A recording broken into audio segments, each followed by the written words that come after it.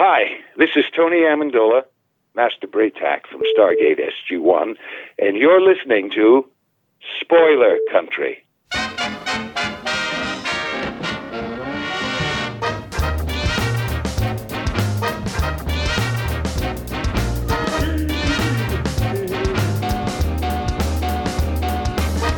Hey, people of Earth, it's time to enter the Spoilerverse via our secret portal at the exclusive Arctic Club in beautiful downtown Seattle with our hosts, John and Kenrick and Jeff.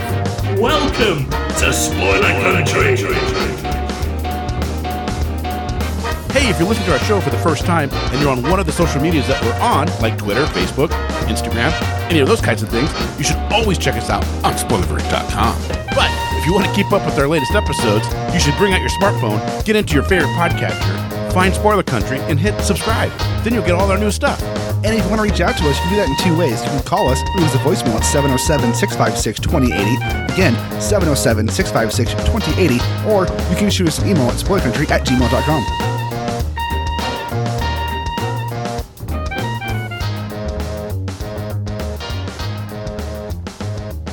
Citizens of the Republic of Spoilerverse, welcome back to Spoiler Country.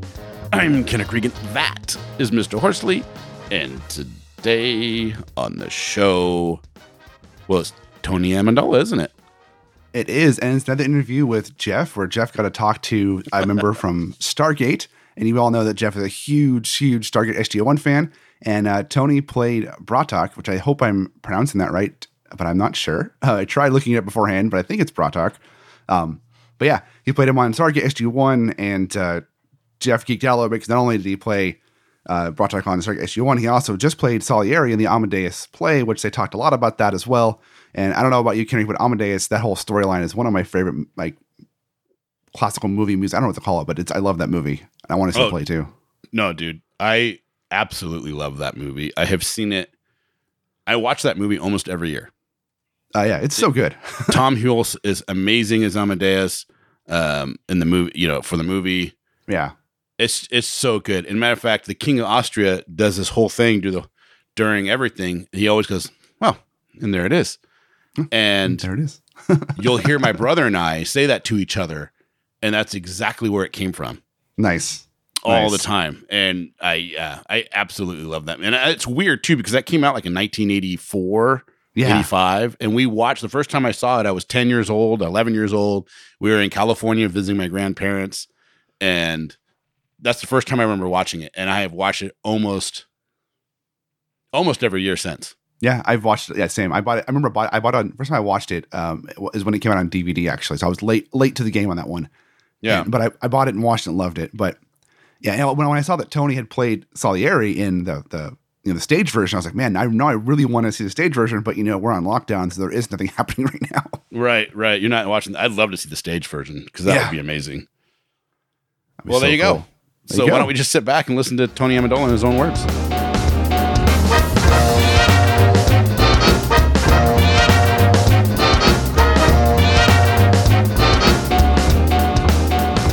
Hello, listeners of Spoiler Country. Today on the show, we had the amazing Braytac, Tony Amendola. Hello, Mr. Amendola. How's life? Life is as good as it can be at this time, this chaos of our current medical issues and et cetera. But no, everything is fine. Yeah. So, I mean, this is definitely weirder time than I ever thought I would ever see as a living person. Yeah, this is sci-fi time. This is like the opening of a sci-fi series or a movie. Yeah, I mean, I don't know if I would ever believe the story someone wrote it this way. We'd have a crazy virus that spreads because people don't wear masks. I don't know if I'd buy that concept, but it's definitely something that we'll be telling stories for years to come. Oh, yeah, absolutely, yeah. Are you finding this time difficult because obviously you're an actor, a very successful actor? Is it harder because once again, is there less roles coming to you because of less filming going on? Is it a time where you're finding maybe you're doing more video game voice acting? Well, it's pretty much most things are around hold right now. So, the notion of a reset of taking a break, I think, is something, the pace of our society was something we all probably wouldn't have minded doing a little bit of. But what's problematic is the open-ended nature of what we're asked. And that's, the future. So it's thinking, the present is fine. It's thinking of the future and what it will mean to, sort of film and television as we know it. I went in and did do a little bit of voice work on something, and it was, voice work is very interesting because generally it's patched in terms of executives and creators, and then you have an engineer, a director, and an actor.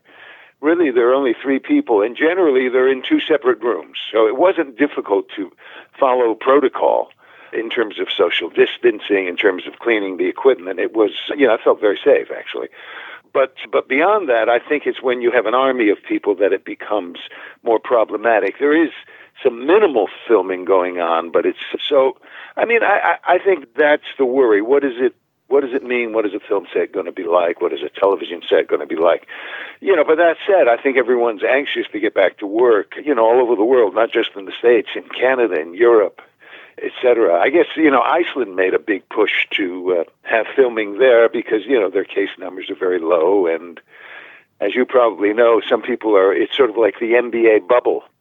They're proposing stuff like that. So, we'll come out of it. But, and in the big picture, our problems are, not as dire as some of the, essential workers, et cetera. So, I'm hanging in there. I'm trying to stay creative, doing a lot of Zoom projects, which aren't the same.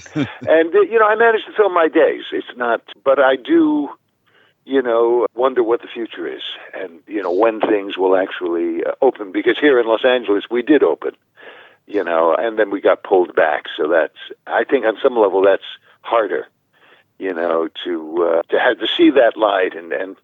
But anyway, there we are. Yeah. I would definitely say there's a lot of hurdles right now that need to be overcome for us to go back to living the life we want to live.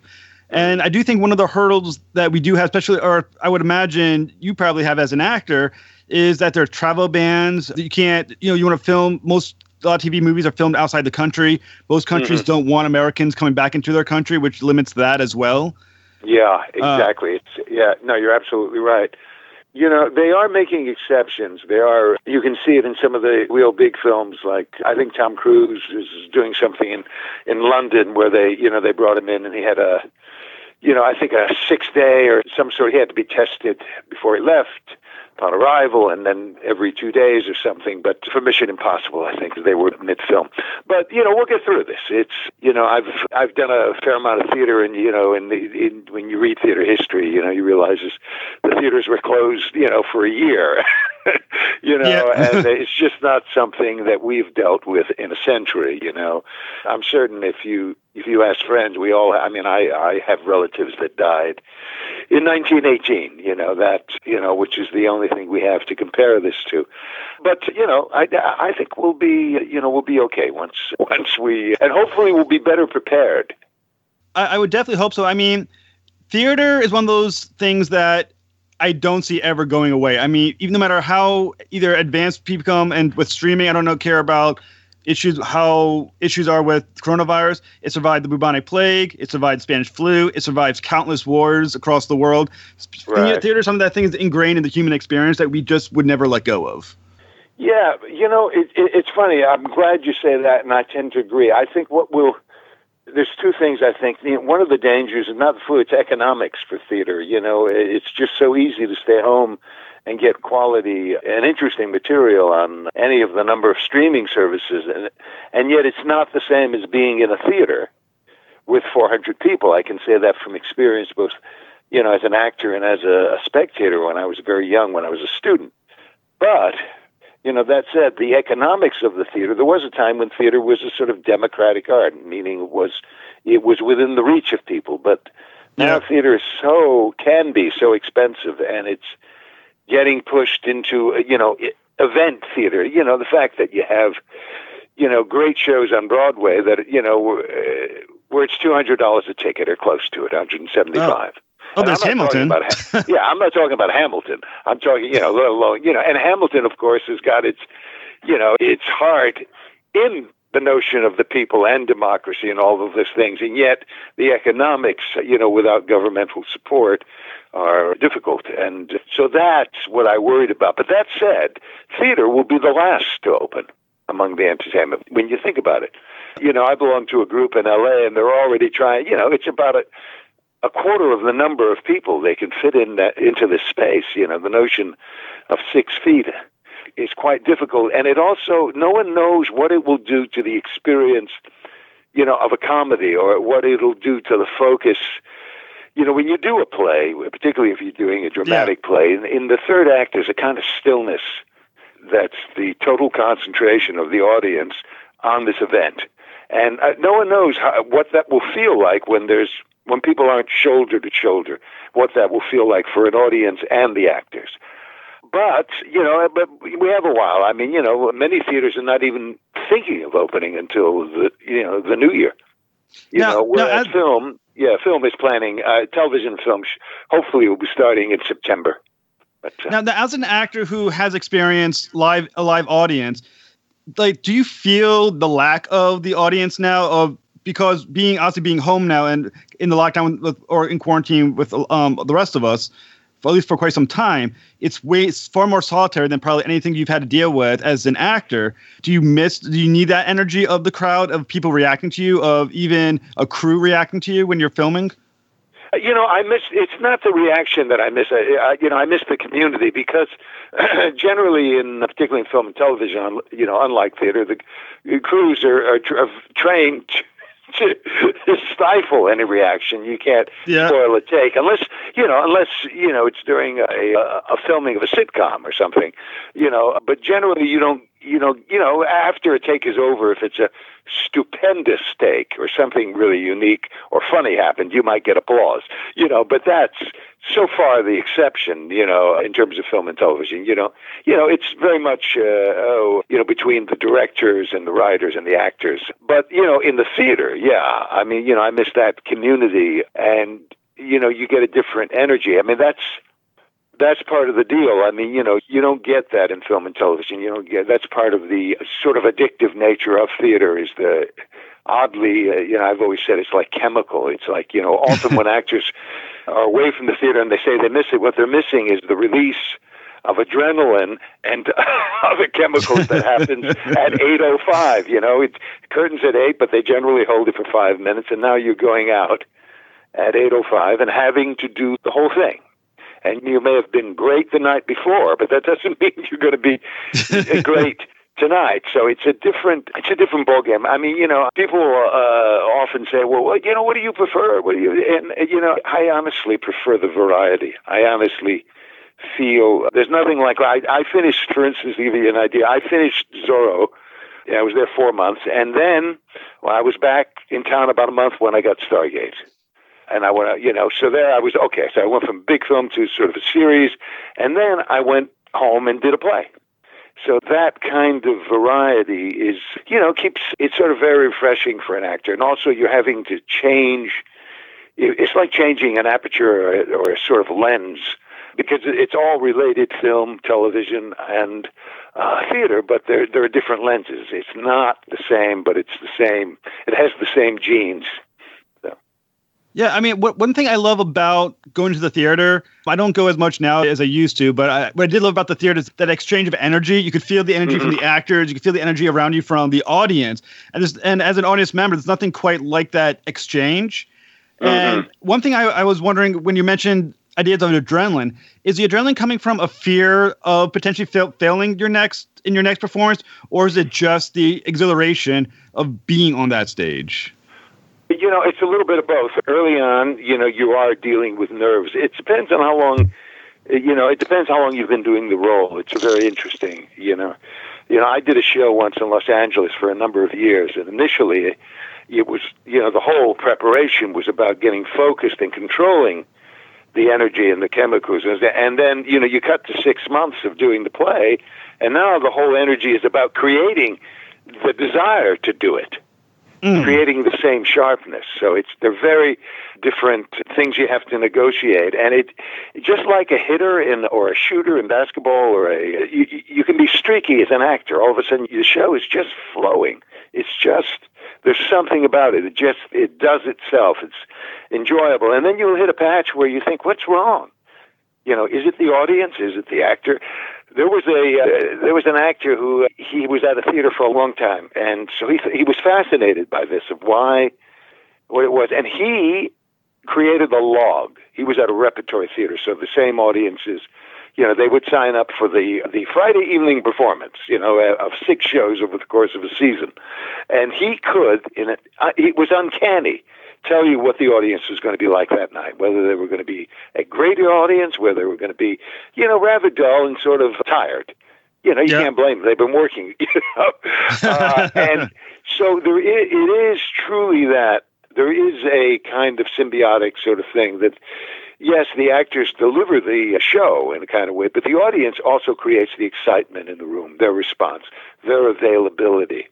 Well, in Rhode Island, you have a great theater right there. I mean, one of the great theaters, Trinity, right? Oh, in Providence, yep. That put out some amazing actors. I mean, look at Richard Jenkins, right? He was an actor there for many years, and next thing you know, he's in The Shape of Water, and after many yep. other movies. So, so the theater is something I need to go back to. It's much harder work in many ways, not longer hours, but that notion of an 8-show week is it's a tough weekend. Now, when I say tough, I always make the distinction. Actors work very hard, but what I describe as work is doing something you don't want to do. Having to earn your living doing something you have no interest in, and you're doing it. It's a noble thing. You're doing it to feed your family or to provide for yourself or whatever. Generally, actors have it's a vocation as well as a profession. Yeah. And the problem sometimes that exists is when your passion has to all of a sudden become your profession. So it means, all of a sudden you're having occasionally to do things you may not want to do. Yeah. So it's an interesting thing, but that relationship between theater and media. I mean, I never thought I'd be doing, video games as a matter of fact, I never really, frankly, thought, I'm not one of those persons who dreamed of being up on the screen. I just followed the work. I just, it just made sense at a certain time for me to go to Los Angeles because I realized, hey, at that time, I'm a 20th century actor. It's sort of arrogant and foolish to think that, oh, no, I only do theater. I mean, why? That's absurd, to me. So I thought, oh, okay. So, and I think it's even more absurd in the 21st century to think, an actor is only, in the theater or only in film and television. Right. Well, I definitely would say video games have opened a new door, like I said, especially for voice acting, and also with, I guess, stop motion animation, which allows even more performance from basically animation. Oh, yeah. And mocap is terrific. I've done it several times, and it's great fun. It's great fun. Again, you feel the first time I did mocap, was maybe five years ago or so, and you felt like a kid again. You felt, because it was new. It was, there's a language to it. There's a certain protocol that you have to do. I mean, they calibrate movements. There are certain things that you have to do before a take and after a take, and it's great. It all feeds each other. And the same thing with just regular, for instance, doing World of Warcraft. Stepping into that world was so interesting because, it's been going on for a while and the fans are so passionate about it. So, I just love the variety and I just hope that continues. Yeah. Well, one thing, I was doing some research on you prior to the interview, as I should, as is my job. And one thing I found very interesting about you is that you actually started your life pursuing a degree in law at Southern Connecticut State University. So what drew you first to law, and when did the bug hit you and decided that you wanted a master's of fine arts instead? Well, yeah, that's how things oddly get. See, what happened is I was the first person to go to college in my family. I was And so consequently, what do you do when that opportunity comes? What do? You tell your child, or you think you need to go into a respectable profession. So, that's acting doesn't count. Law or medicine, right? So that was in the back of my mind, and I took a constitutional law class, and it was very evident fairly early on that wasn't where I wanted to be. That I was led by a sort of exclusively by what expectations of others or what one should do, and over the course of that, I literally. Unlike many people who know when they're 8 years old that they've been entertaining their relatives and they say, oh, we always knew he or she is going to be an actor or an actress. I had a perfectly normal childhood in many ways, for my class and where I was growing up, a blue, sort of blue collar thing. And so when I went to college, it was sort of a whole new world. And I literally stumbled in to an audition for a play. And that's initially, and I thought, oh, well, this is interesting. What is this world? And it was all social. It was about fitting in and feeling, theater is a very accepting environment for, there are a lot of divergent people in theater, and it's very accepting. You can be a jock, you can be a goth, you can be you can be whatever you want. And so you're absorbed. They need your energy and your effort and your work.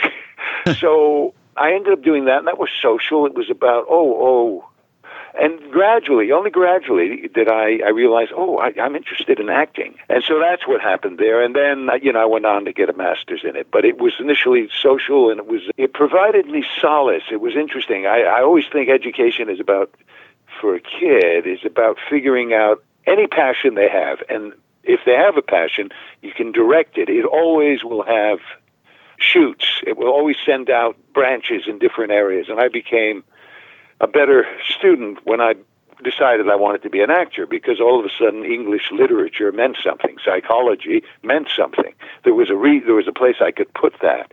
It wasn't just abstract knowledge. And so I did law for about 2 minutes. Now, thanks, yeah. Now, what was that first role? You said that first role that you auditioned for. What was it for? Well, and it was hardly an audition. They needed men. It was a teachers' college, so it was hardly an audition. But it was The Tempest. Oh, very and nice. I still remember the line. I always joke about it because it's a great line for an actor throughout their career. My first line on any stage as an actor was, all is lost to prayers, all is lost, in the middle of a storm, right? And I always think, anytime you're going through a rough patch as an actor, and I think, all is lost to prayers, all is lost. Yeah, sorry, go ahead. No, do you think if you didn't, well, you said you would have had the role regardless, or if you did not get the role, would you think you would have followed that path, or would the disappointment have stopped? No, I literally stumbled in, and they needed men. The thing I need to make clear, that line, my first line, all is lost to prayers, that was the only line. That was, he was a mariner. It's in the beginning. It's said during an absolute thunderous tempest, hence the name The Tempest. No one heard anything I said. I was screaming it at the top of my lungs. And, it probably, if I wasn't put in that play, I probably wouldn't have, I may not have pursued it. And, as I said, I needed, as I think most kids going from high school to college need a place to put their passion. They simply do better if they have a structured place to put it. and with theater, interestingly enough, I know actors are, the rap on actors is that we're somehow flaky. Theater actors are not flaky, not if they're successful. Meaning you have to be at a certain place at a certain time, otherwise you don't have a job. So it provides a certain discipline. But I was always fairly self-sufficient and disciplined, so that wasn't difficult for me. I played basketball in high school, and anyway. Well, it's amazing how sometimes fate plays a role in our lives like that. Yeah. You literally were in the right place at the right time, and you found just the right thing to spark that passion within you. Right, and it was also coincidental that the director of this was the former head acting teacher at the Yale Drama School. Oh, wow. that's who she was. And she had just retired because theater was changing, Yale, this was the late 60s, so Yale was, there was a new artistic director, and they were much more into a contemporary style of theater, and her experience was in a more traditional. So she was older, and she ended up teaching at this state school, and she would coach me. I had this little role, but she recognized that I was sort of passionate and I was interested. So she gave me a bunch of understudy things to do, and she would work with me. During her lunch hour, I can still see her. Her name was Constance Welch, by the way. She taught Paul Newman. She taught tons of actors that came through there. And she would just sit, and I remember her eating her lunch, and she would munch on her lunch, and I would recite, for the first time, Shakespeare, Caliban, Stephano, and that was, and so that was sort of unique. So it was almost like I had a tutor in a kind of way, and she would talk me through it, and so it was, and then afterwards, it wasn't difficult for me to get cast in plays because there were many more women than there were men, and so I was able to get a lot of experience, but not enough to think that I was ready to go into the professional theater. And so I went and got a graduate degree, and which was a conservatory at Temple in Philadelphia, Temple University, and then I also had it was an MFA, which means I could teach on a college level, which was sort of a fallback sort of plan if necessary, and and I have taught actually, but it's always been. I've never, for instance, initially I could have gone right into a teaching position, but I just didn't feel it was right to teach actors without having professional experience myself, to teach actors acting. It's one thing if you're teaching some of the, literature, or you're teaching style or something. So, I said no, which was, I didn't have any money or anything. And, luckily I was hired, and I got to work fairly quickly out of school. Oddly, in the theater at Ashland, which was, I was at Ashland for 2 years, doing a repertory situation, doing 3 or 4 plays in rep, meaning that, they change every night. And then was able to continue that in Seattle for a year, and then go down to San Francisco and Berkeley for 10 years. So I didn't go to L.A. until I was in my late 30s. So. Oh, wow. Yeah, because I was a character man. I was able to, I was not, it was never about selling my youth. I was going to grow in to where I would be valuable. And because we all have that as actors. There's some actors who need to be in LA or in New York when they're young. This is, they have that. Youth is written all over them. I wasn't, I played a 15-year-old boy, the second play I was ever in. And after that, never played anything under 35. Oh. So, Anyway, well, but I'm talking too much. Yeah. No, you're fantastic. I'm enjoying listening to you talk. So you were, like you said, you're the first person in your family to go to college. So what happened when you told your family that you were not going to be a lawyer after all, and now you're going to be an actor? Did they embrace you? Were they like, well, no, you're going to be something more practical? I mean, what was their response? Well, they were. No, I think they really. It was a situation. It was a very working class family, so you were responsible for yourself. We all worked. Me and my brothers, we worked from the time we were like 8, paper routes, and it was all, So consequently, you were responsible for your choices. I did get the chat from my older brother, who was, are you sure? What does this mean? But you see, they didn't understand. But my mom was always fine with it as long as I wasn't getting into trouble or doing, any of the excesses that come with any kind of profession like that. She was fine. She wanted me to be happy, but she, I also had to be responsible for myself. So I always, if I was out of money, I worked. If, I got another job. Luckily, I was able to get fellowships and scholarships. So it wasn't, but I always had a job. Even when I was in grad school, I would either be a teaching assistant, or even the first year I was the box office manager, so you were just used to it. So they didn't give me a tough time, but it was because they didn't quite understand. And on some level, it's good because it is a crazy profession, and the odds, the odds of making a living, I mean,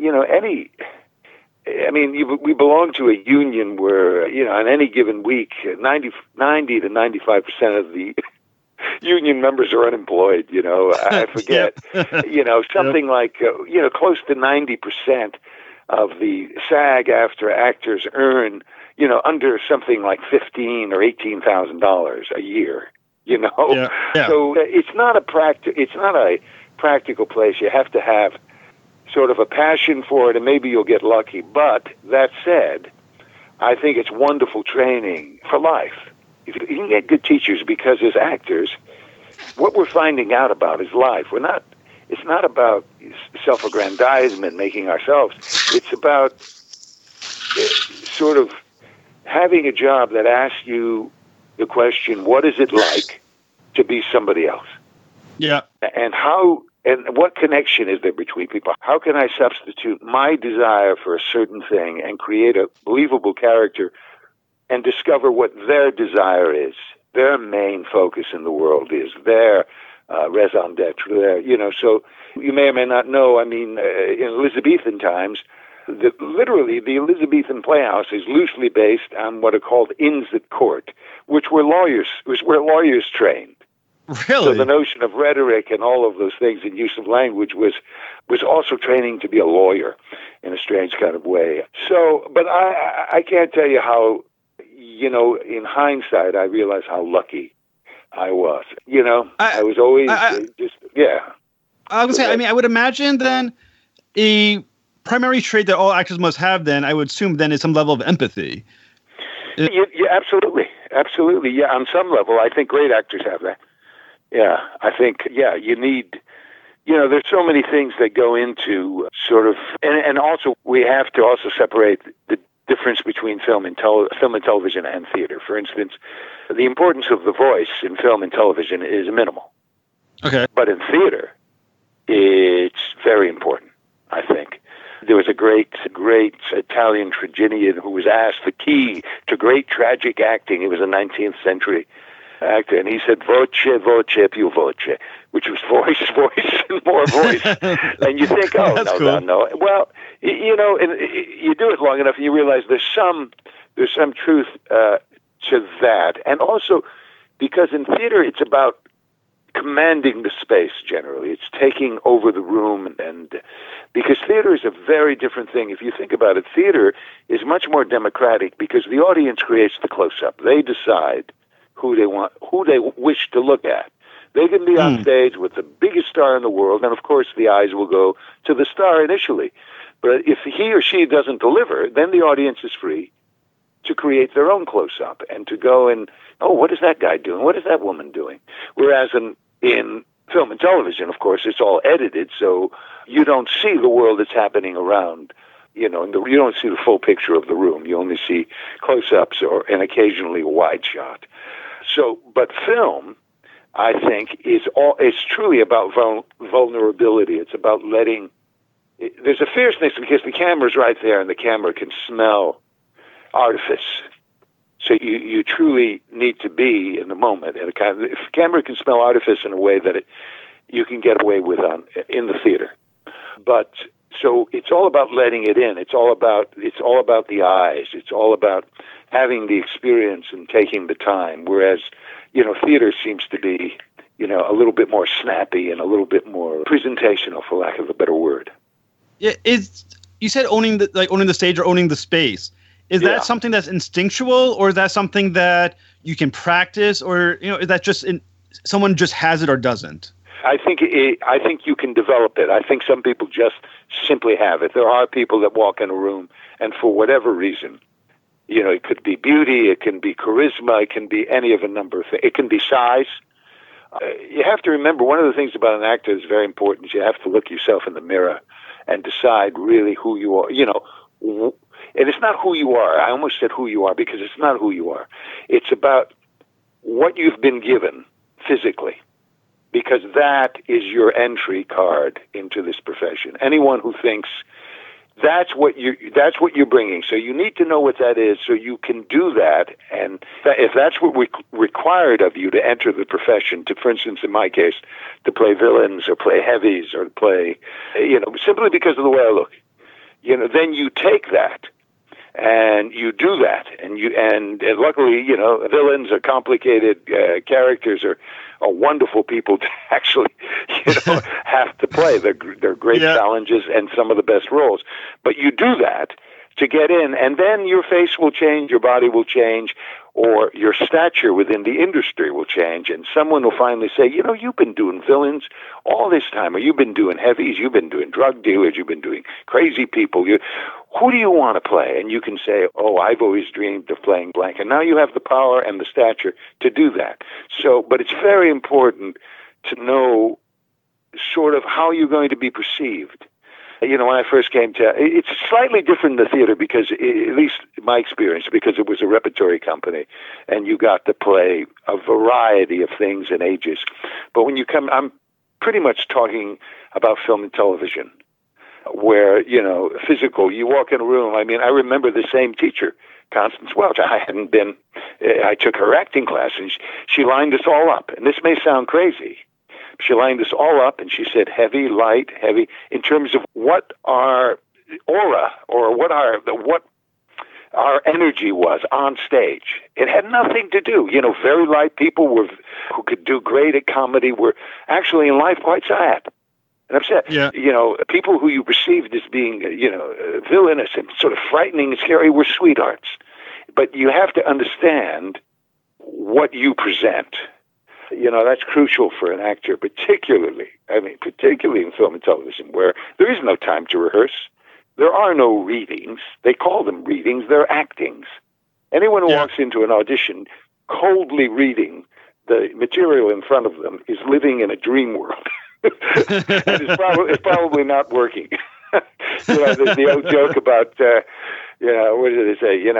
By God, I'm an actor with an MFA, and would you like French fries with that hamburger? So. I mean, your career has been absolutely amazing. I mean, I was looking through IMDb Pro, and you've been in some very popular movies and series. You had a small role, but I still remember your small role in Seinfeld, which was amazing. That's right. You've been in Dexter, Once Upon a Time.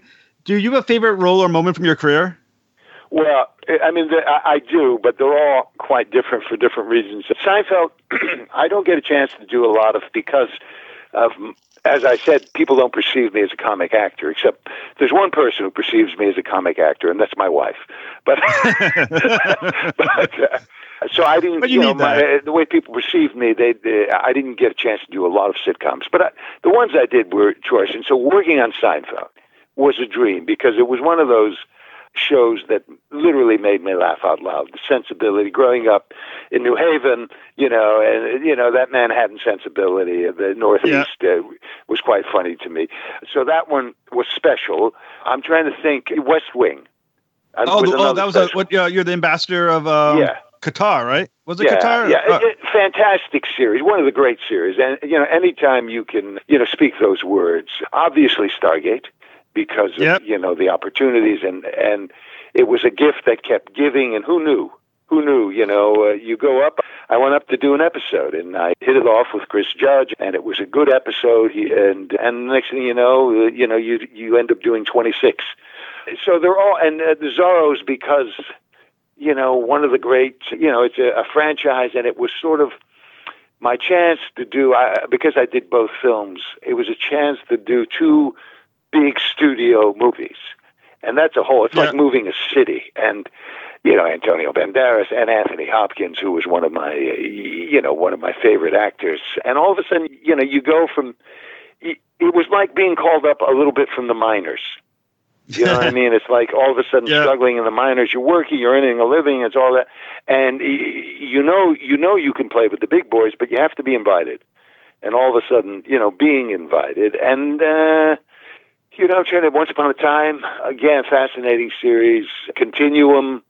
I'm trying to think. There's a lot of different ones. It's interesting. There are different episodes. There's an episode of, I realized I'm one of the few people who actually did Stargate, Star Trek, Babylon 5, and because of the game, Star Wars. Oh, wow. That's cool. Because of the game. That's a nice resume. But, yeah, it was just coincidental. I thought, oh my God, those are different worlds. But there's an episode called Needs of Earth of Babylon 5 Crusade. That's, when I look back, is a very fond sort of memory, directed by Mike Vehar, who did a lot of the Voyagers and stuff. So, I've just been very, very lucky to do different. Blow, for instance. Blow was, so I haven't, it's funny, people try to put you in like a genre, and yeah. Listen, if you can earn a career within one genre and do that much work, God bless you. But generally, most actors have to venture in. We venture in and out, and I've always been, sort of proud that I could do Seinfeld and Stargate, do Blow or Zorro and right. Star Trek Voyager. You know what I mean? That I even did an episode of X-Files one time that was. Bizarre episode. So it's that variety. Yeah. Well, before we get too far away from Seinfeld, because I do remember some of your episodes very well. You were, am I pronouncing it wrong? Salman Rushdie, correct? Salman Rushdie. Right. Yeah. And did you ever meet the real Salman Rushdie? And did he say anything about your role? I that's a great question. I'd have to ask him if I ever met him, but he's a great writer, and I played the guy that Kramer, in his conspiracy theory mind, thought right. And for the people that are really into it, my love interest in Seinfeld was Terry Hatcher. I was just about to mention that was very impressive. Yeah. So, it's always interesting too, because you grow up and these people she wasn't quite Terry Hatcher yet. Yeah. And I remember I did an episode of something called The Raven. And Marcia Cross was a sort of love interest in that, who was, on Desperate Housewives for a long time. And I mean, there's so many, wonderful people that you meet, but you don't, it's hard to really, truly remain in contact with. But yeah, there's plenty of fond memories. So Terry Hatcher, can you tell when someone is going to be a breakout eventually? People talk about the it factor. Can you tell when someone has the it factor? Yeah. I certainly thought, she definitely had, something special, You can tell. It's funny because it's all different. Like I knew or felt strongly that Amanda Tapping was going to go on to be a director and a producer and do other things as well as act. It was just very clear. Her people skills were such. And when we were doing Stargate, that I realized, oh, boy. And so that was, it didn't surprise me, and it was sort of interesting. So maybe about 7 or 8 years later, I went up to do an episode of Continuum, and Amanda was directing. So, nice. Well, hello, sir. I can't hear you. No, I'm not. I'm not talking. Oh, okay. Sorry, I thought you talking. Well, since you did bring up, I do want to. It is one of my favorite TV shows of all time. Stargate was so brilliant. I mean, it has that. A little bit of elements of the original Star Trek, where they go different planets, the feeling of exploration. But it was also so much fun, and you were definitely one of the best characters to ever appear on Stargate SG-1. Thank you. I loved it. I loved it. It was fantastic. But even that was an accident. And the thing that excited me was going up to Vancouver because I loved that city so much. My wife and I had passed through on one of our first trips, and so it was all about getting back to Vancouver. And little did I know it turned out to be such an important part of my life. And, getting to work with Chris Judge, who, he's another one, just like Amanda, Chris writes. He wrote a number of the episodes that I was in. And it's amazing because Christopher Judge, I mean, to look at Christopher Judge, he's a big, strong guy, and Carrie plays it so quiet. You wouldn't think that he, he is a writer, but he's also a terrific writer. Oh, no, he's a terrific writer. And, for anyone have you ever seen Chris at an event of any kind? I unfortunately have not seen any of the Stargate people at a convention, unfortunately. Oh, boy. Because Chris, I mean, that character on Stargate, he's so much fun in person. He's just completely on Stargate. We're into the Jaffa sort of, stoic sort of thing, but no, he's a crazy person, and he's he's got everything. He's got this this childish wonder, that's an appetite and a lust for life, this id, and he has great intelligence and just great humanity, and he's amazing. He's amazing. But yeah. Well, Vancouver too. There's so much that was done up there. That the other thing about acting is the travel. I'm a terrible tourist, but I love traveling. When I say I'm a terrible tourist, meaning the notion of going and saying, "Oh, it's Tuesday, I have to do blank, blank, blank," is not appealing to me.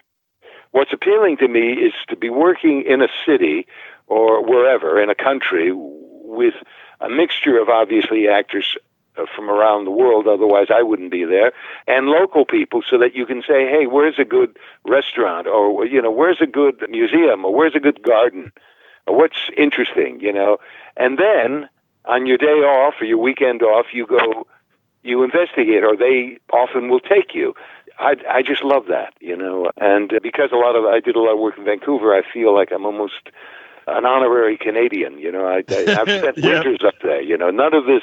It's great there in the summer. Long sunny days, but you spend a couple of winters up there, and you get an honorary maple leaf. That's cool. So when you got your role as Braytak, which is once again one of the great, I think, science fiction roles in the history of television, what did they tell you about Braytak, and how did you go about creating the character of Braytak? Well, they didn't tell me much. It was all there. The specifics, he was 133 years old, and, Jaffa Wari, who was mentor and teacher, father figure to Tilk. But none of that had any life because it hadn't been fleshed out. It hadn't been on screen. It wasn't like you were taking a character like in Once Upon a Time I played Geppetto. There were forms of Geppetto. Then that became a rebellion of how I can find my own Geppetto. With Braytak, there was no Braytak yet. He didn't exist in the movie. He was created for the series.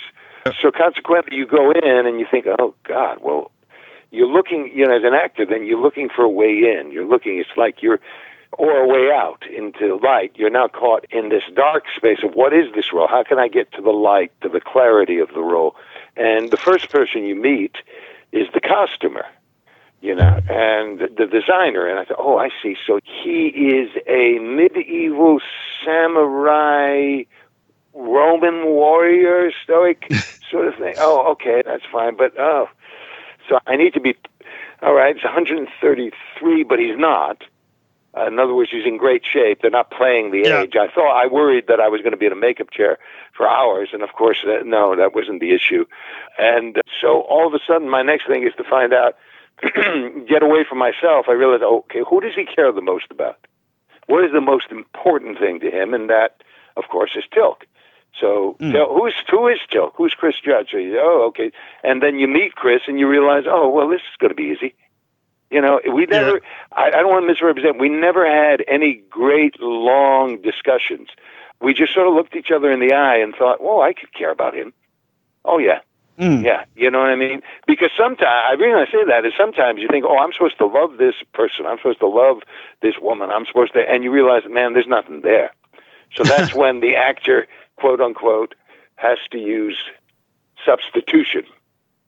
But it was very easy so in my first episode, my protective nature of Tilk, I thought, okay, so he's covered. It's paternal, it's caring, it's about, that he's the new great warrior. He could lead. I'm past my prime. He can be the one to lead us out of this slavery. So anyone else that's around him, anyone else is around him, because I don't know the Tari at this point, I don't know SG-1, I'm adversarial to them. They are, okay. So you ended up creating, if you recall, the first time I see them, it's like, who are these guys? And why are you trusting them? Look at them. I remember I grabbed, there was a wonderful moment. If you ever watched that first episode, very first Bloodlines, yep. Yeah, there's a moment where I'm looking at Amanda and I'm thinking, I don't get that women can be great warriors at that time. I learned very quickly after that. But I go up to Michael. I remember, and I think I felt Michael's forearm, it was all tactile. He's not, But then I grabbed his arm and I bit him. Yeah. Yeah. I actually grabbed his arm and he was like, no, and I remember Michael looked at me like, what the hell? But, so it was very free. And of course, the leader is the one I'm most suspicious of. So you end up, to answer your question, you create your character out of a blend of asking yourself questions and then trying to answer them concretely. Okay, who is this to? Can I care for this actor? Can I? Yes. Well, that's great casting. There's no worry there. And warmth. And from the moment we met, we felt sort of a bond. And, luckily that came through because they kept writing. As I said, I found that generally when people tell me I have a recurring role, they're trying to get me for less money. They're trying to negotiate. Stargate never said this was a recurring role. It became a recurring role through action. So basically, your tether to Braytak is Teal'c. Yes. Well, no, yes. I mean, you try to understand where he's coming from, what his beliefs are, and you try to, create a circle of where your affections are, of how you view the world. The other great thing, I was fortunate enough to have my first episode was directed by the guy who directed the movie, and the first episode that was the film of the TV series. His name was Mario Azzopardi, and he's a Maltese, a big, barrel-chested guy.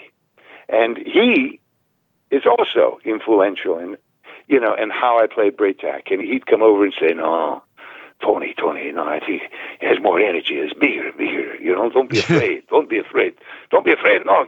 And he's giving me license and liberty. And I kept watching Mario because so there's part of Braytak I got from Mario. Yeah. Braytak initially is a rough and ready sort of guy, and over the course of the series, he eventually falls into more of a statesman. As they're trying to create a sort of peaceful world. But initially, so even he changed over the course of that. I stopped wearing my Jaffa helmet, and, it was more in robes. So there was a nice sort of arc to it. But the initial creation it's the only thing you can do, so it's so hard for film and television because theater, you have 4 weeks to figure that out. You walk in, you got 4 weeks to create a structure. That film and television, you arrive one day, you're shooting the next, and it could be the most important scene. Generally, for a guest star initially, it is, because they're resting. The regulars have just finished an episode, and they need to learn the new episode. So that it tends to be heavy. You tend to have heavier days if you're a guest star initially. You have heavier dialogue days. So the combination of, so you have to create with what's in front of you in film and television, ideally. And so Mario, Chris, even, Richard Dean Anderson, sort of his dry humor sort of played into it because that's his character. He's got this. And of course, I didn't get it and didn't laugh at it and was always suspicious. And what's great about that is then, over the course of those episodes, I finally began understanding O'Neill. And the only one character that I sort of got from the get-go that I sort of intuitively understood was Don Davis's Hammond. Okay, because what he did for SG-1, I understood as Braytak. So we always had a warm relationship, and it was sort of wonderfully written because they kept talking about Hammond. So I almost had an image of him before I actually finally met him. And that was great. And of course, Don was Don. Now, one thing about Braytak, obviously, because you got to be your Braytak, you're the great master Jaffa. Obviously, you had to be this great fighter. Did they train you at all in how to fight during it, or did somebody kind of just figure out how Jaffa was supposed to fight?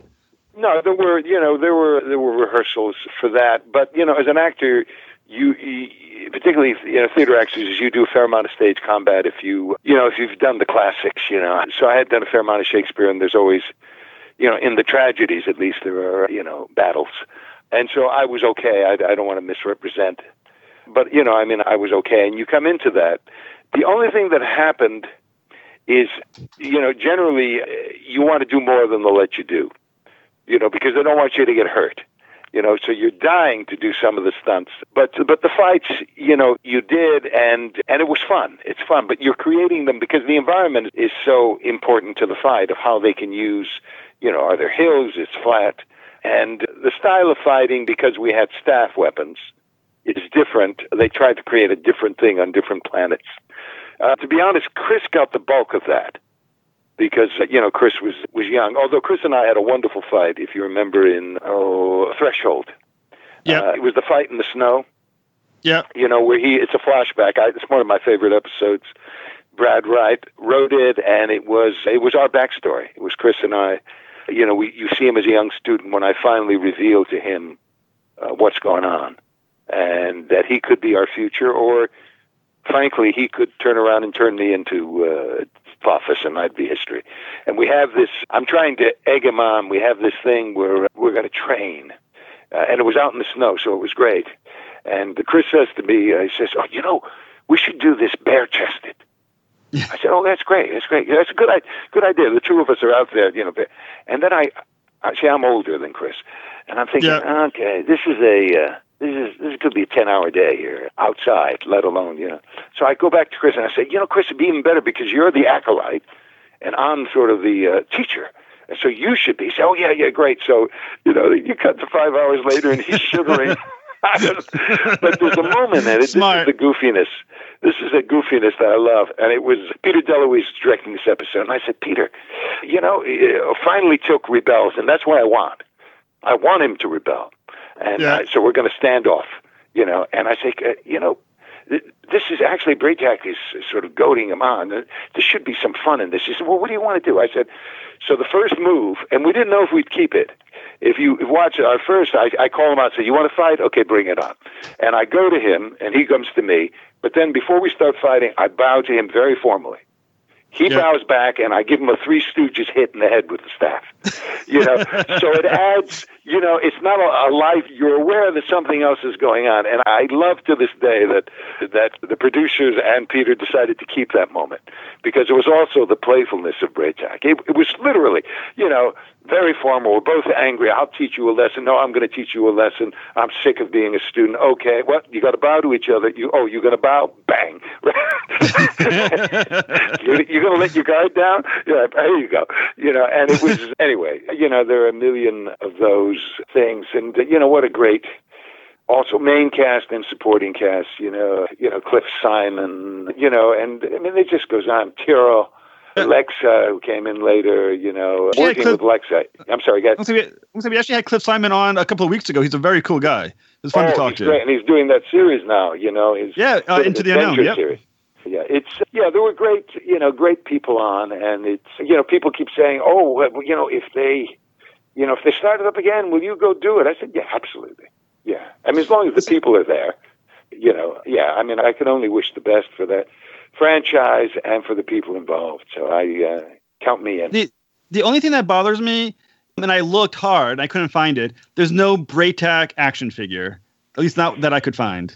It's funny because someone gave it to me. I have one, but maybe it was never, that is strange. I don't know. There are a lot of strange things. I've never been to the show in Rhode Island. I mean, I find that strange considering, I grew up in the next state. But, but you got to come to Rhode Island Comic Con one day. Yes, I'd love to. Who do you know? Well, I'll shout it out on their web Facebook page. I think the next show is in July. If there's actual conventions at that point, I'll shout you out as many times as possible. You got it. So next July, I think hopefully we'll be able to have something. I hope so. It's funny because so much of my work, I never was one that thought, I can't wait till I'm older. I'm going to go to Los Angeles. That was, as I said, I followed the school from New Haven to Philadelphia to New York, then got work in Ashland, got work in Seattle, got work in San Francisco, occasionally went to Milwaukee, and, then came to L.A., Utah, as well as, some of the, Bulgarian things in Mexico. But I've hardly done any work back east. At Center Stage in Baltimore, Williamstown Theater Festival, which is not far from you. I had opportunities for Long Wharf and Yale Rep, but I always had a conflict, and that I always sort of regret that, because. But actually, it would be hard to go back to your hometown. Rhode Island Comic Con is a fun convention. I've done it a few times. I do very small indie comic books, and I've been able to get a table a few times at Rhode Island Comic Con, and it's a fun show. And we definitely, I've been the once or twice that someone from Stargate has appeared at Rhode Island Comic Con. I was not able to make that show, and I was been disappointed for a long time. But I think Richard Dean Anderson ended up going to Rhode Island Comic Con. That was the same year I had already paid to go to Terrificon in Connecticut, and I obviously can't afford to go to both shows, so I was stuck with Terrificon at that point. Yeah, but anyways, yeah, I was gonna say, so Braytak's very last appearance on Stargate is in the 10th season, in an episode called Italian, where Braytak reveals to Teal'c that he was basically views Teal'c as his son, and I thought that was a nice end to those two characters. But I kind of wanted Braytak to have a last episode where he's, doing something more, action, fighting, battling, or something like that. Did you feel that it was a good end for him, or did you want some, or were you happy with how they resolved it? No, I was pretty happy. It's funny, for the longest time, if you recall, they were threatening to kill Braytak. Oh, wow, I actually didn't know that. Yeah, well, what I mean they were threatening is that he was in jeopardy. They put him in jeopardy, and he himself wanted to die, if you recall. He said it was time. He wasn't. He has some wonderful scenes where he's talking about that. It's almost like he's slightly depressed about the situation. He has a great one with Terry Chan, and it's a Zen monk. I forget the name of that episode. It's a very Japanese feeling episode. And then but throughout that, there's been a sense that my time. He needed Teal'c. That was one of the other reasons he needed Teal'c, because his time. He felt the pressure of time. So he was going to die, and so. They hinted at it a couple of times, and then so back then you wouldn't get a script via email; you'd get it delivered to your house. And often I was working when the script came, so I'd say to my wife, "How am I doing? How am I doing?" She'd go through, "Oh shit, oh excuse me." She'd go, "Oh no, it doesn't look, and oh no, you're alive!" Yay! And so after doing that, oddly, 2 or 3 times. It became, when it came time for them to kill a character, which in a series they do, it became sort of anticlimactic to kill Braytak, I felt. So I ended up living for a lot longer, So I wasn't upset with, yes, I mean, I agree. I would have enjoyed, going out in a blaze, but somehow to the story, the importance and warmth of the story, to the base note of the relationship between Teal'c and Braytak, it was more important to have that scene.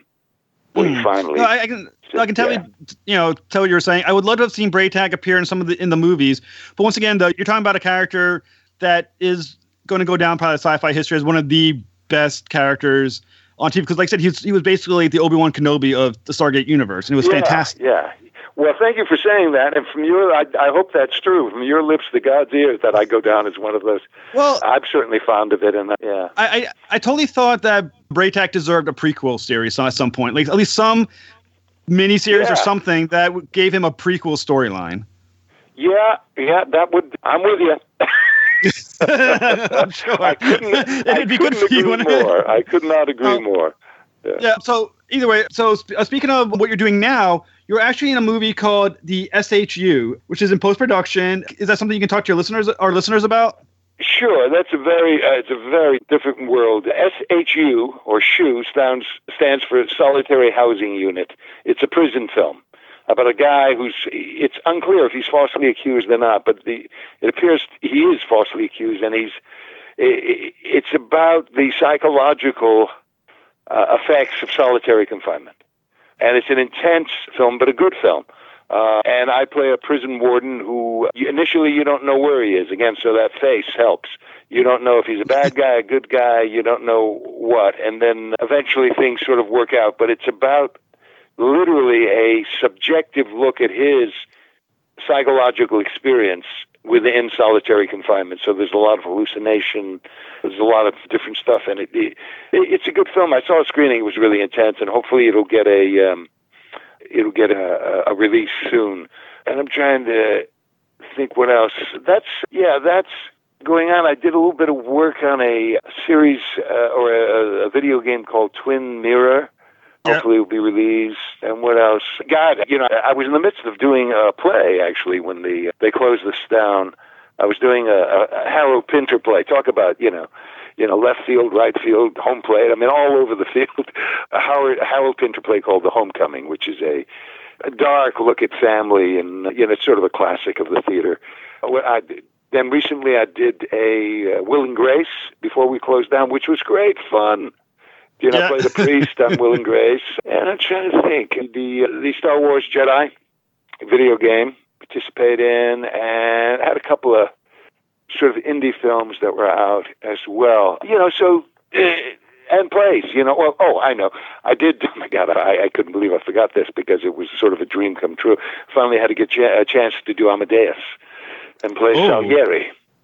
I don't know if you know that movie. Yeah, and that's, because at least particularly when I was younger, I bore a resemblance to F. Murray Abraham to the point where people would get confused and talk to me about Amadeus. It was nice to finally get a chance to do it on stage. So I've been, reasonably busy, all things considered, and, just trying to keep sane and take care of myself and take care of other people that cross into my life. That's really the only thing to be done. I mean, we got a busy year in front of us. So. Yeah, well, actually, I always had a thought about Salieri as a character, and I was wondering what your thoughts, because you've played him. A lot of people consider Salieri as someone who was a failure. That's where the jealousy came from. And my thought on Salieri was always that he's someone who was a good composer, but he was always just good enough to know why he wasn't great, why he wasn't Mozart. And that's where the anger and jealousy came from. Well, what was your read on the character? Was he a bad composer who was just angry about it, or was he just good enough to know he was? He was one of the greatest composers of that time. I mean, he was he was the most famous composer of that time. Within that, he was really one of the top within that world. It's a play about the injustice of genius, because this is a guy who did everything right, his craft. He gave his whole life to it, and then this random, stroke of genius comes in, and so it was, it would be foolish, it would be stupid to the play, I think, if you were to play him as an untalented thing. As a matter of fact, there's an album of his music that someone gave me a CD, and how quaint is that? But these CDs still exist of, God, what's her name? Cecilia Bartoli, I think is her name. And she sings arias from his operas. No, he was extraordinarily famous and talented. He just he wasn't touched by God. He just wasn't touched by, you call it God, call it that stone in 2001 that, Oh, the monolith? Yep. The monolith. You call it whatever that was, whatever that sound was, that genius. He was not touched by that. And he felt the injustice of that is just sort of, that was very human. I've spoken to you about acting. That is an easy thing for an actor to play. Most actors, unless, you were really, you were born with everything.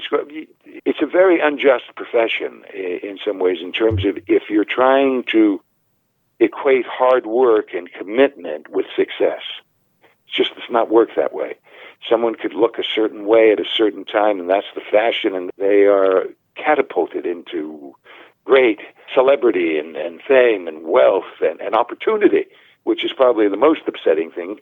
They can have all the other stuff, but the fact that they get to play the big parts simply because one definition of stardom is when you finally get the parts, you get a chance to play parts you're not even right for. That's stardom. Getting back to Salieri, it's all about the injustice, and it's a war against God in a kind of way. So it was very potent and not difficult on a human level, because we do not live in a just society, in terms of that's not the way the world works. There's no, I'm not in any way suggesting there's a conspiracy to keep anyone down. I'm just saying, at least, in the world of acting, it's just, you never know why you cast. Like I said, I thought with Salieri, the one thing I always thought about too was that there's a certain curse to talent where you may be good, but you can recognize what greatness is, and you can notice why you're not. And I always thought that was something very troubling about that. Oh, yes, exactly. It's all of a sudden, there's that great moment where all of a sudden he There's a great scene where he's out for vengeance and he's going to seduce the wife, and he's just, and he's a very moral man prior to this, but it drives him sort of mad, literally. Mozart drives Salieri mad, as much as, Mozart is driven to death. And all of a sudden he reads Mozart's music, and it's a fair copy. In other words, it's the first copy, but there are no corrections. And he reads it. And he reads it, and it literally the beauty of it makes him faint. I mean, he just can't. I'm talking about the stage. Now, I forget in the film, although I've seen the film a number of times. It's just so overwhelming, the power of it. And that's when he finally realized that the world is not just. He thinks for lack of a better word, he believes that being a good boy, being a moral man, will make him a great artist. And if there's anything we know, is that artistry and morality don't necessarily go hand in hand. Yep. Yeah. So, but you're absolutely right. It's a fantastic experience. And it was sort of interesting because generally he's played by a younger man, and then they put an old wig on him. And this director, we did it in a very simple way with only 10 actors, and it was in a fairly intimate space, like 250, 300. So the story came through. We couldn't do the pageantry as much. And most importantly, all of his connections with the audience are him as an old man, an older man. So I didn't have to, my hair is white. I'm balding or bald. I didn't have to do any of that when I spoke to the audience. And because I'm sort of youthful in movement and decent shape, when I slipped the black wig on, it was easy to appear, to be in my 40s or, late 40s, 50. That was easy. And so it was the reverse of what you generally see on stage. And I found that fascinating, particularly, because all of his more personal revelations and his anger at God and et cetera, and injustice it's all a story he's relating within the play. So that was sort of surprised me. I thought, oh, what a shame that got away. And then when it came up and the offer came, I thought, oh, am I too old to do it? And no, it was just the opposite. It actually works as long as you can still move and give the impression. Right. Yeah. I've only ever seen the movie, but it's a phenomenal movie, and it's one of my favorites because of Salieri, and he's such a fantastic, complex character. And I think the viewers can always identify more with Salieri than we're ever going to identify with Mozart. Yeah, on some level you feel pity for Mozart, but it's interesting in movies and plays who an audience identifies with. Very often, when an audience identifies, they always identify with the hero, but very often in life they are not the hero. There is a play called The Misanthrope, which is a Molière play about a guy who speaks his mind. He's misanthropic, and he's a very difficult human being, but he speaks, for lack of a better word, a phrase, truth to power, at his own jeopardy, and he does it all the time, and it's positively pathological. Well, when you see that play, everyone identifies with Alceste, the truth teller. Yeah. Molière, who wrote that play, it's a satirical examination of everyone else who doesn't tell the truth, that we have to lie to get on in society. We have to. Oddly, truth can be very destructive. If you know, there's Henrik Ibsen play called The Wild Duck, about a truth teller who comes down and ends up destroying a family and causes the death of a young girl. Oh, wow. Because in his insistence on truth as liberating. We need, and that oddly is a thread throughout theater history. Even Eugene O'Neill, he had the concept of the life lie. So it's always interesting of how we see the truth within the stage and stuff. Anyway, I'm getting off the subject. No, it's. I find talking to you absolutely fascinating. You feel like talking to you feels like talking to a professor of acting and history of performance. Well, listen, thank you very much. It's been a pleasure. No, it's actually been a pleasure of mine. It has been an honor to talk to you because I've been watching Stargate for so many years, and it's great to know that the actor behind Braytak does not disappoint on what he is like as an individual either. Thank you. Thank you very much. You're very welcome. We have been talking for for over an hour, so I will let you go back to your life. Have a great night, All the sir. best. You too. Bye-bye. You know what's funny? He did 3 bumps for us, but all of the same character, just all in 3 different inflections of his voice. Oh, nice. And we're back. We are back. You know, he also played Geppetto on Once Upon a Time. Oh, cool. Which is like where I looked him up, you know, for the interview and before Jeff did it, and then for this, and I was like, I recognize his face. I'm like, oh, he was Geppetto. And like, oh, he's also on Stargate, which is, you know, a much bigger show. Then Once Upon a Time? You think it is? Well, I mean, Stargate lasted for 10 years and had 3 or 4 spinoff shows, so yeah, I do. Once Upon a Time was 7 years and was canceled. Once Upon a Time was 7 years canceled on a major network on prime time. Stargate was never that. The only time Stargate was on a major network was probably when it was on Showtime that first year. Yeah, and then after that, it was on Sci-Fi. And I don't know you can compare it because the type of audience that ABC has to pull compared to what is a success for Sci-Fi are 2 different things. Yeah, it is. But I mean, you're talking 7 seasons versus like, let's say 10 plus 5 plus, 7 seasons versus like 17 seasons. You know? Okay, but do you think Stargate SG-1 would have lasted that long on ABC and they were trying to fight it for a primetime spot? Not on the time when it came out. No, not at all. Because it's ABC doesn't pump out shows like that. You know, only reason why Once Upon a Time did as good as it did is because it hit the nostalgia factor of Disney shit when it was being pushed through. Yeah. I'm just asking a question though. I don't know that you could say that. I don't know, man. That's a kind of a weird. It's 2 different things. It's hard to compare the 2. It really is. I mean, it is. It really is. I don't know that Supergirl was on CBS pulling in 9 million on the ratings, and they went to CW and now it pulls in like 3 or 4 million. Right, and they're going into their last year. Yeah. It's just interesting because it's like I get what you're saying, but at the same time, it's such a different platform. It is. It really is. And it's a niche audience, so it's not quite the same. And I don't know that Stargate SG-1 ever did the numbers. What has a bigger worldwide following, Stargate or Once Upon a Time? Who has more rabid fans? But that's one measurement of success. Yeah. And you're saying it's a bigger show. I don't know. It's an interesting question. I'm not opposed to what you're saying at all. Yeah. And Once Upon a Time probably took more to keep on the air for 7 years, but Stargate is going to have the longer following because even though Once Upon a Time's over, most people don't really talk about that show a lot anymore. People still talk about. Yeah, that's true. Stargate. That's true. That's a good way of looking at it. But it's a different type of fandom too. I mean, people. Well, I mean, sci-fi dude hits that nerve, and people just like gravitate towards it. You know what I mean?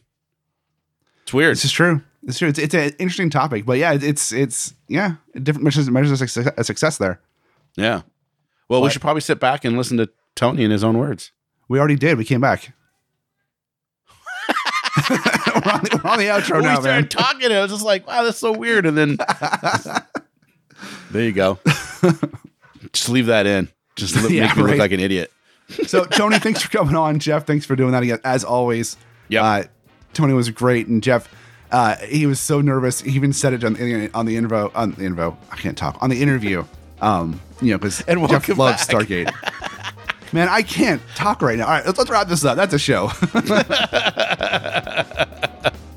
All right, guys. I hope you enjoyed that.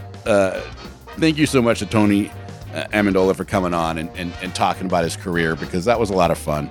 And if you enjoyed that, then I highly suggest you go over to spoilerverse.com and check out all the back issues of Spoiler Country. There's a lot there to peruse, to go through. There's no paywall, so you're more than happy to go through it all and check it all out for free. And not only that, there's a ton of other shows on that site that I think that if you like this one, you're going to love them. And when you do that, and you go to the website and check out all those back issues, all the great interviews we have with a bunch of other Stargate people that have been on the show, which I can't name on top of my head because I just can't think of them right now because it's early in the morning and I'm tired still. You can also read off articles and reviews and previews and a bunch of other cool stuff we have up there. that all of our people who work on Spoilerverse.com have written up. You can go to the store, get a t-shirt or a hoodie or a face mask or something cool, look fly as hell, help support the site, help support what we do here, and keep it going. There you guys go. All right, guys, we're out of here. But don't forget. One more thing. Oh, my Lord. Join our Discord. Go to scpod.us/Discord and join our Discord and come chat with all of us. There you go. Why didn't you tell me? Why didn't you put that in? Why did you do the pause and let me get going and then go, oh, no, one more thing? Because it was funny. You're just like effing with me, man. I thought you were going to say it, okay? And you didn't. You forgot. What is it again? Say that URL one more time. scpod.us/Discord. So scpod.us/DASCORD. There you guys go. If you're a Discord fan and you're on there, come stop by and say hello. And you can interact with us on a live level. Us and everybody else involved in the site, and we have tons of very active rooms in there for different topics, which is pretty fun. Yep, there you guys go. All right, now, in oceans of podcasts, we are Cthulhu. And as Cthulhu compels you to do. Open mind. Such a weirdo. And read. Look who's talking. I know.